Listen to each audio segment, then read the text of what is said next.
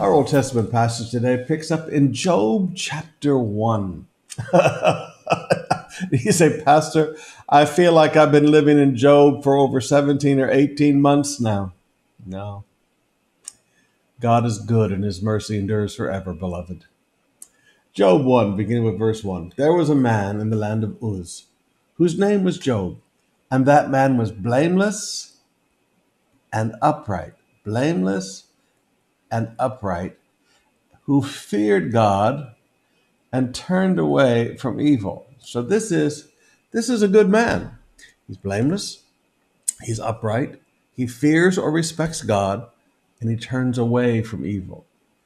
And there were born to him 7 sons and 3 daughters. He possessed 7,000 sheep, 3,000 camels, 500 yoke of oxen, 500 female donkeys, and very many servants. So this man was the greatest of all the people of the East. Did you hear that? This is a great man. This is a rich man. Of all the men of the East, he was the greatest. So I want you to notice that a powerful man can respect God, be blameless, upright, and turn away from evil. See, we always think that if somebody is rich, they must be corrupt. Have you ever noticed that? See, that's that Christian cynicism coming in again, all right? We always think that if somebody is rich, they must be corrupt. No, sometimes they're blameless, upright, respect God, and have turned away from evil, and God has blessed the work of their hands. His sons used to go and hold a feast in the house of each one on his day, and they would send and invite their 3 sisters to eat and drink with them. And when one of the days of the feast had run its course, Job would send and consecrate them. He would rise early in the morning and offer burnt offerings according to the number of them all. For Job said, "It may be that my children have sinned and cursed God in their hearts." Thus Job did continually. All right. So here is a concerned father. He said, "You know what? My kids don't have the same heart for God that I have. So I'm going to keep bringing offerings before the Lord. I'm going to keep praying to God for my children." Now there was a day when the sons of God came to present themselves before the Lord, and Satan also came with them. So Satan had access to the throne room. And the Lord said to Satan, "From where have you come?" Satan answered the Lord and said, "From going to and fro on the earth, and from walking up and down on it." So, all right, so Satan lives on earth. The doctrine of Satan living in hell, you don't find that in Scripture. Satan lives on earth. Remember, his throne was in Pergamum in the book of Revelation. And the Lord said to Satan, "Have you considered my servant Job? There is none like him on the earth, a blameless and upright man who fears God and turns away from evil." This is God's testimony of Job. This is how God looks at Job. God is God is pointing out Satan's failure. You may have brought a lot of other people into sin, but look at Job. Then Satan answered the Lord and said, "Does Job fear God? Does he respect God for no reason? Have you not put a hedge around him and his house and all he has on every side? You have blessed the work of his hands, and his possessions have increased in the land." All right, so notice what God did. God did this. God did these. Number one, God put a hedge around him of protection. His house, all he has on every side, God put a hedge around him. Number two, God has blessed all the work of his hands. Number three, his possessions have increased in the land. Now, this is what God did for Job. Now, can I ask you a question? Will God do for Job what he will not do for you? Now sometimes when you read the Bible, You've got to understand and remember, God has no favorites.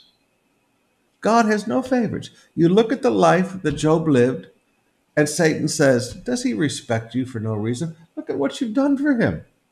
You put a hedge of protection around him, his house, and all he has. You're not letting anything destroy his possessions. No storm, nothing that I do is allowed to touch anything he has. Because God, you put a hedge of protection around him. You blessed the work of his hands, and his possessions have increased on the land.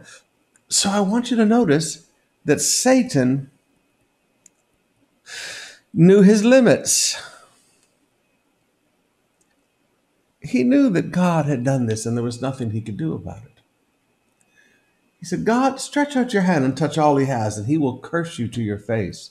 All right, so Satan says,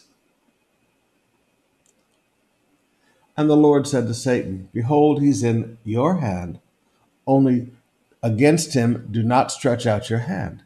So Satan went forth from the presence of God. Now notice, all he has. So there are limits on what Satan can touch.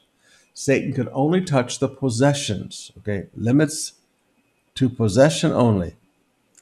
Limited to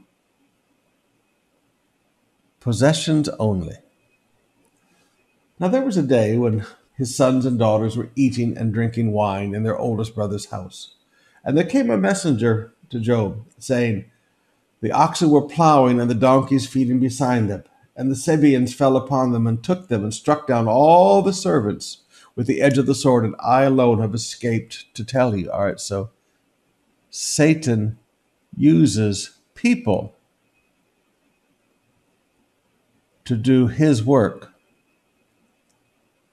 This is the work of Satan, but he uses people. While he was yet speaking, there came another saying, the fire of God fell from heaven and burned up the sheep and the servants and consumed them, and I alone have escaped to tell you. All right. Satan falsely misleads to blame God. Satan always wants to blame God for his ugliness. Have you ever noticed he never wants to take accountability and responsibility for the horrible things he's done? You find that in his servants also. While he was yet speaking, there came another. The Chaldeans formed 3 groups and made a raid on the camels and took them and struck down the servants with the edge of the sword, and I alone have escaped to tell you. All right, so again, Satan uses people. And while he was still speaking, there came another. Your sons and daughters were eating and drinking wine in the oldest brother's house. And behold, a great wind came across the wilderness and struck the 4 corners of the house, and it fell upon the young people, and they are dead, and I alone have escaped to tell you. Satan uses weather. Satan uses weather? Yeah, Satan uses weather. Forgive me, I do believe that we should take care of the environment. Please do not think that I'm one of these anti-climate people. I'm not. I believe that we should be good stewards with the environment God has given us. But at the same time, I recognize that a lot of the stuff that people call climate change is just the devil. I mean, please, a great wind. Satan was using a great wind. Then Job arose, tore his clothes, shaved his head, fell on the ground, and he worshiped. Now here's my question. Can you worship when everything you have is destroyed by Satan? Can you worship when everything you have is destroyed by Satan? Yes, if you know it was not God. Now, beloved, this is why you've got to always understand. God good, Satan bad. If everything we had today is gone tomorrow, can we still bow before the Father and worship? Yes. This is why we can be content in every situation, as I've been teaching you so much about lately, because we know that the provider is with us. And if he gave it to us once, he could give it to us again. Beloved, you can't look around and think that God is the one destroying what you have. Otherwise, forgive me. You're cutting yourself off from the one who will provide. You have to recognize every good and perfect gift cometh from the Father. Every ugly, nasty, destructive thing comes from the devil, who only comes to steal, kill, and destroy. So, Job, when he heard all of this, he knew this wasn't God. He knew this wasn't God. So he fell on the ground and worshiped. And he said, naked I came from my mother's womb, and naked I shall return. The Lord gave, and the Lord has taken away. Blessed be the name of the Lord. In all this, Job did not sin or charge God with wrong. Now, notice, he had a wrong idea, but he didn't charge God.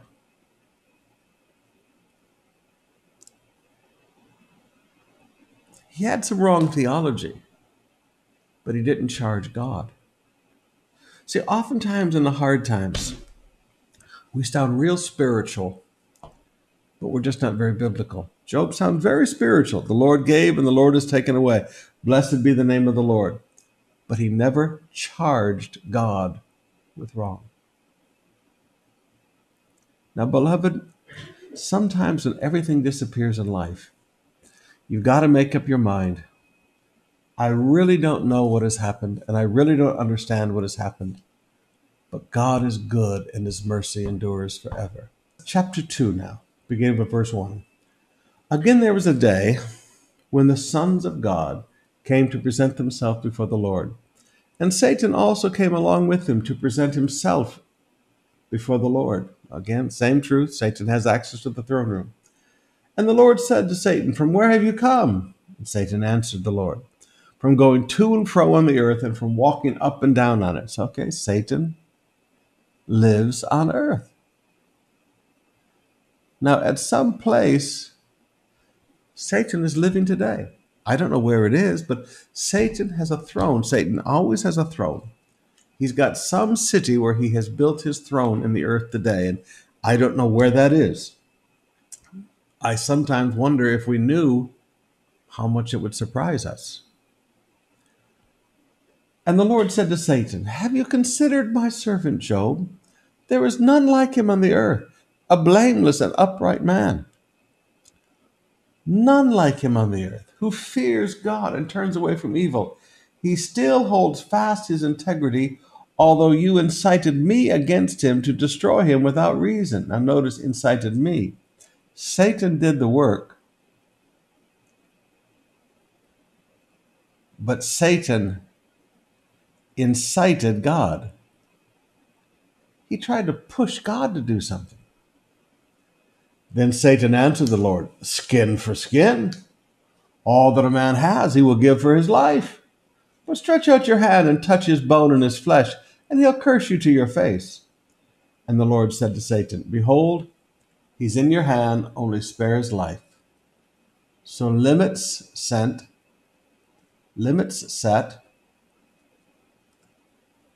Satan's work. Satan went out from the presence of the Lord and struck Job. Now notice, Satan did this and struck Job with a loathsome sword. Satan didn't use a person now. This is Satan's personal work. Satan struck Job with a loathsome sword from the sole of his foot to the crown of his head. Now notice, Satan's work. He brought sickness. He brought sickness against Job. This was Satan's work. The bacteria that brings all of those boils and stuff, Satan brought that. He struck Job with these things. Now sometimes you think, who is the author of sickness? Satan, not God. And he took a piece of broken pottery with which to scrape himself as he sat in ashes. Then his wife said to him, do you still hold fast to your integrity? Curse God and die. But he said to her, you speak as one of the foolish women would speak. Shall we receive good from God and not receive evil? In all this, Job did not sin with his lips. Now, he's wrong, but not sin. Job doesn't understand what's going on. I mean, please, sometimes we act like Job knew everything that was going on. Job didn't understand what was going on. We don't even know if Job knew that there was such a thing as a real devil. Okay, we have no idea. So Job is wrong, but he does not sin. In all this, Job did not sin with his lips. Now, when Job's three friends heard all this evil that had come upon him, now notice what came upon him. This is evil: the destruction of his wealth, the destruction of his children, the destruction of his physical body. This is evil defined. The destruction of wealth and property and life and health. This is called evil.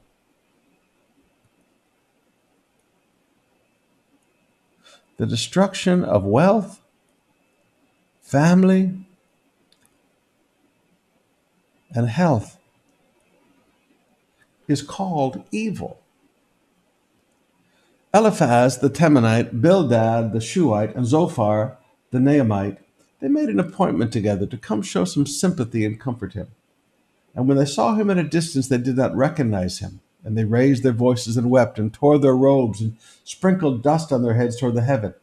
And they sat on the ground 7 days and 7 nights, and no one spoke a word to him, for they saw his suffering was great. Now, if you've ever had boils, you know that boils really hurt. And boils from the top of your head to the sole of your feet, I cannot imagine. After this, Job opened his mouth and cursed the day of his birth. Job said, he didn't curse God. He said, let the day perish on which I was born, and the night that said a man is conceived. Let that day be darkness. May God above not seek it, nor light shine upon it. Let gloom and deep darkness claim it. Let clouds dwell upon it. Let the blackness of day terrify it. That night let thick darkness seize it. Let it not rejoice among the days of the year. Let it not come to the number of the months.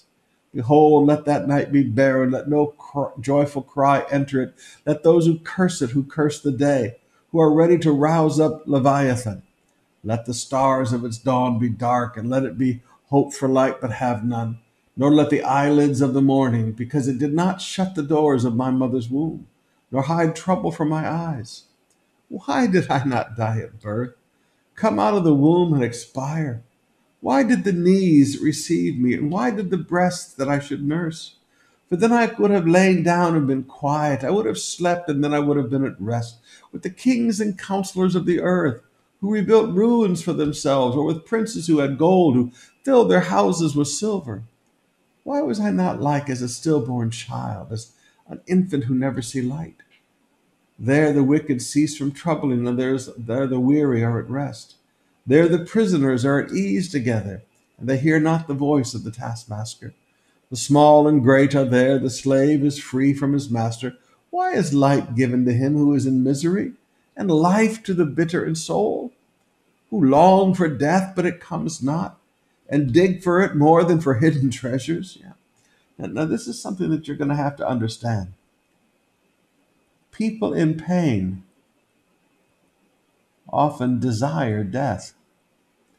Now, he did not commit suicide, but you just want the pain to stop.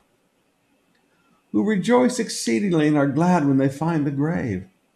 Why is light given to a man whose way is hidden, whom God has hedged in? For my sighing comes instead of my bread, and my groanings are poured out like water. For the thing that I fear comes upon me, and what I dread befalls me. I am not at ease, nor am I quiet. I have no rest, but trouble comes. Now, here's one of the biggest verses in the entire book of Job. Fear invites satanic attack. He had a hedge around him. Fear invites satanic attack. Remember, he feared his children's sin. He feared the loss of everything. Beloved, at some point, you can't be afraid. If you lose everything tomorrow, God will restore it twofold. Don't be afraid of loss. Don't be afraid of loss. Remember, the provider is with you. All right, let's open up our hearts and spend some time in worship.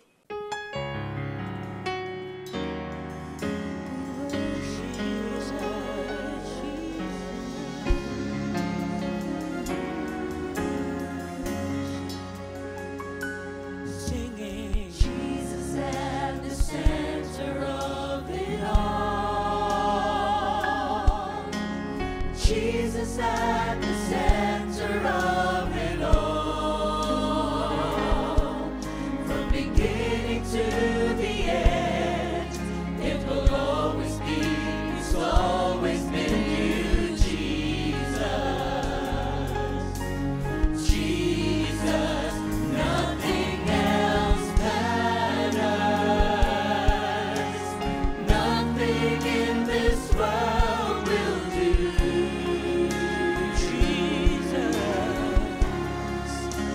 Jesus, you're the center.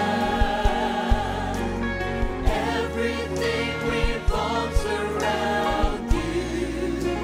Jesus, Jesus be the center. Jesus be the center of my life. Jesus be the center of my life. From beginning to the end, it will always be, it's always been you, Jesus. Jesus, nothing else matters. Nothing in this world will do.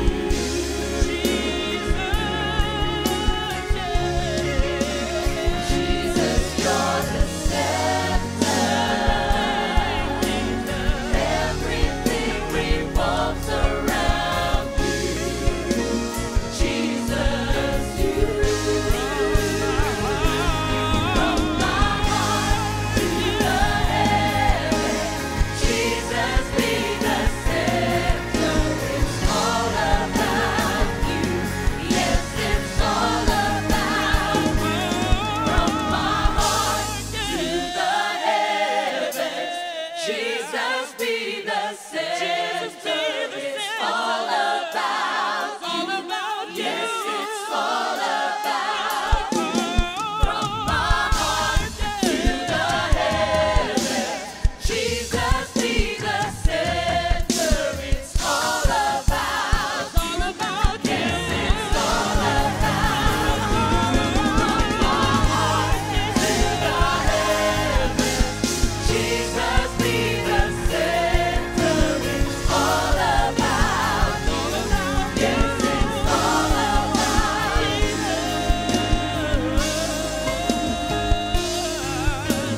Jesus be the center of my life.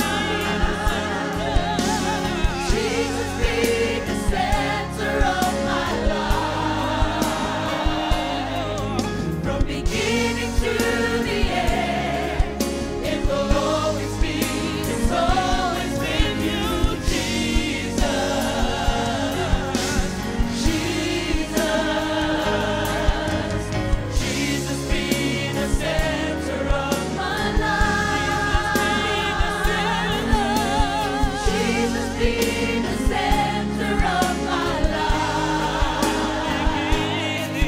From beginning to the end, it will always be, it's always been you, Jesus. Jesus,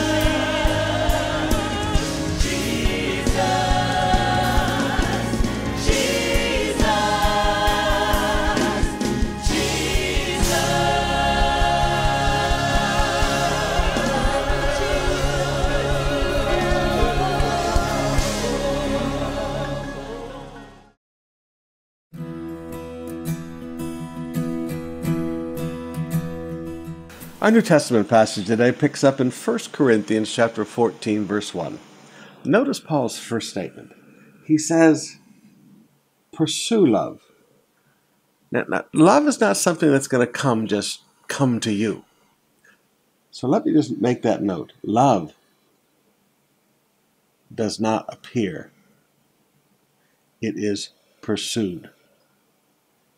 If you want to walk in love, you have to pursue it. He said, and earnestly desire spiritual gifts, especially that you may prophesy. Now, notice, that does not have a date. There's no date.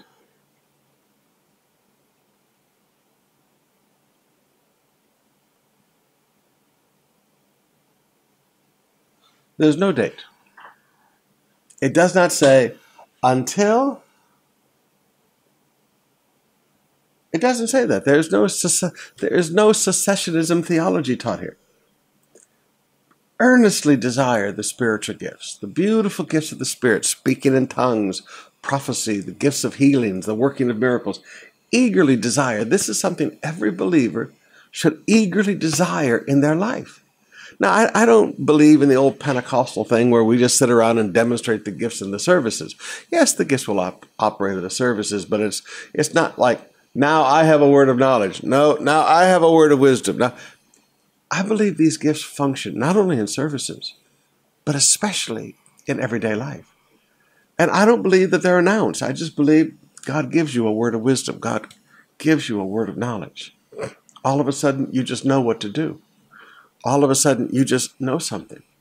All of a sudden, you have a prophetic word to speak to somebody, and you don't have to look at people and go, "Thus saith the Lord, the God of Israel, who it'st and what'st and is to come." Okay, you don't have to put on King James English to prove that you're speaking for God. You just share a word in season with the people. So the gifts of the Spirit aren't spooky. We should earnestly desire spiritual gifts, especially that you may prophesy. Now, I prophesy a lot, but I don't stand up and say, now this is a prophecy. I just speak. And there's a difference in the words when a prophetic utterance is coming forth. There's a difference in how it touches people's hearts. For the one who speaks in a tongue speaks not to men, but to God. Now, I've watched preachers stand up on platforms and speak to each other in tongues back and forth and say their spirits are speaking to each other. But that's not what the Bible says here. We don't speak to men, but we speak to God. For no one understands him, but he utters mysteries in the Spirit. So, tongues. Now, this is our prayer tongues. This is not the tongues and interpretation gifts. Prayer tongues are to God. This is prayer. On the other hand, the one who prophesies speaks to people for their upbuilding, encouragement, and consolation. Now, so there's three purposes. Three purposes of New Testament prophecy. Upbuilding, building people up, encouragement, and consolation. I think another translation puts it edification, encouragement, and comfort. Now, that's the three purposes. It is never for guidance. Now, you have prophets in the Old Testament that speak clear directions to people. But under the New Covenant, we each have the indwelling of the Holy Spirit. We're all anointed. The anointing has come upon us all. So never should you believe anybody who walks up and says, "Thus saith the Lord, this is who you are to marry. Thus saith the Lord, this is what you are to do." You should never buy into that. No place in the New Testament is prophecy for direction or guidance. It's never for guidance. It's never for direction. Never. Okay? It's just not that. God guides us by his Spirit. The sons and daughters of God are led by the Spirit of God. The one who speaks in a tongue builds himself up. All right? So our prayer language, effect of prayer tongues, builds himself up. But he who prophesies builds up the church. Now, I want you all to speak in tongues, but even more to prophesy. So, Paul said, listen, I want all of you to be praying in tongues. I want this beautiful prayer language to be in every one of your lives. I want you all to speak in tongues. Now, all means all. Now, again, there's no date on when that ends. So, every believer in the world should pray in tongues. It is the initial physical evidence of the baptism of the Holy Ghost.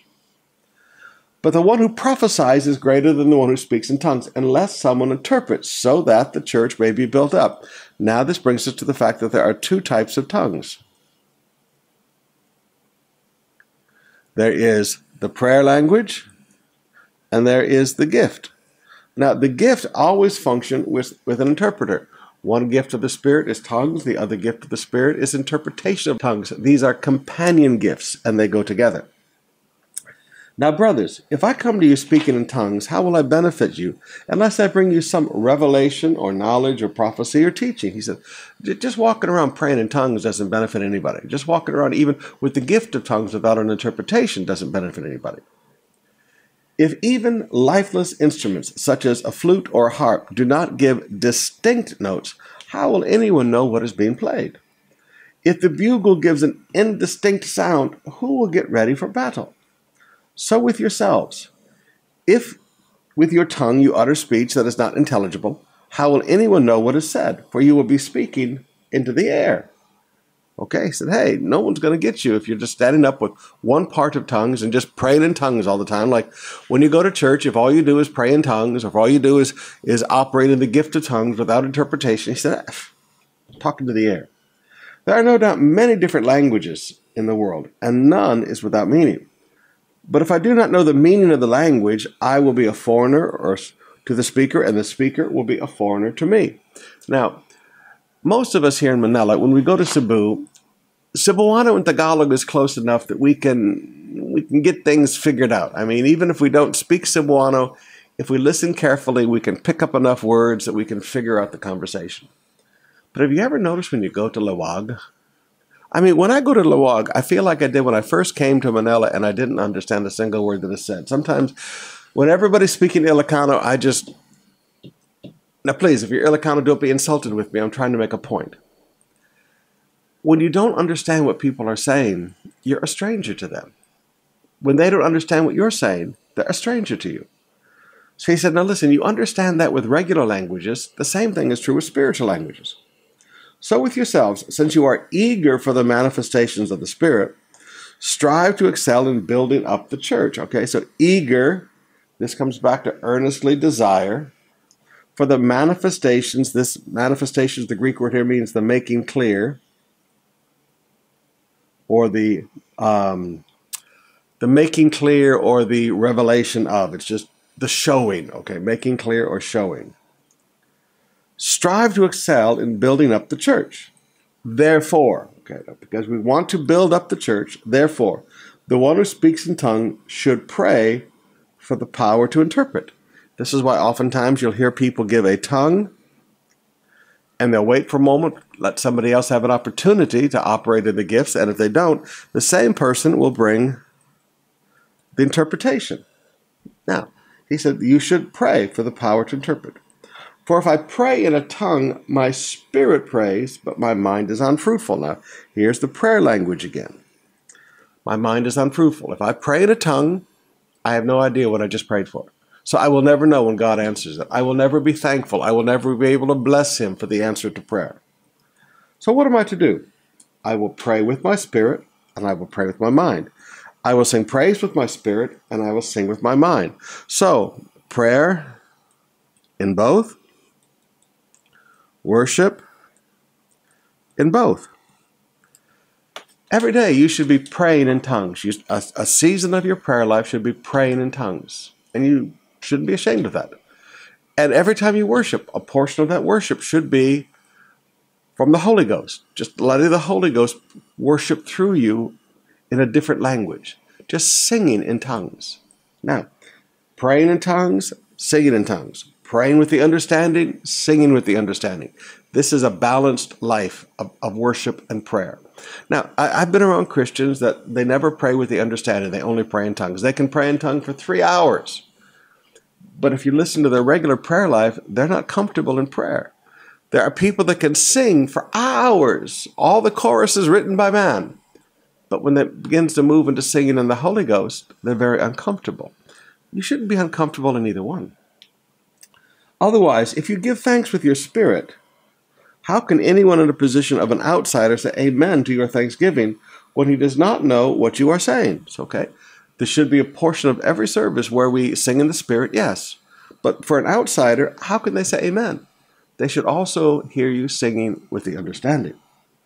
For you may be giving thanks well enough, but the other person is not being built up. So there needs to be a balance in the services. Now, I've got relatives that go around and teach people that, all the gifts of the Spirit, that's like running around your house naked singing songs. It's great at home, but you shouldn't be doing it in church. It looks weird. Well, I'm sorry. The gifts of the Spirit are not weird. They should be a part of all of God's people's life in church and out of church. The gifts of the Spirit, speaking in tongues, these supernatural things are not weird. They are a part of our life. Now, there are people that have made them weird. I will grant you that, okay? But these are a part of our life and never something we should be ashamed of. In Jesus' name.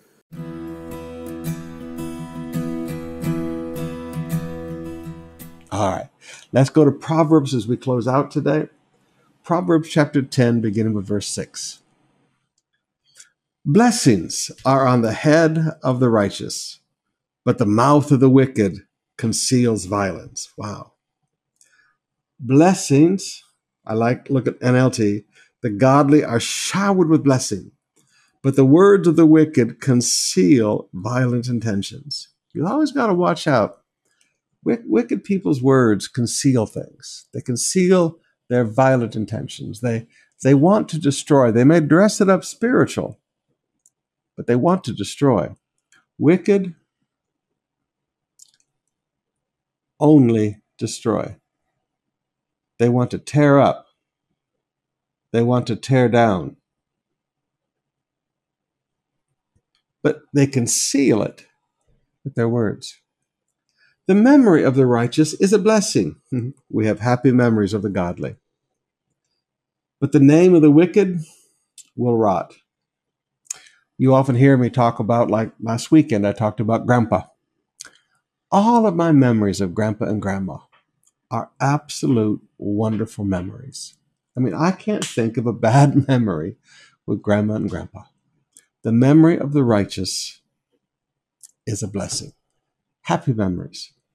But have you ever noticed wicked people? Their memory rots away. And notice the term will rot. In other words, one day it's gone. Have you ever noticed wicked people get forgotten? The wise of heart will receive commands, but a babbling fool will come to ruins. Look at NLT.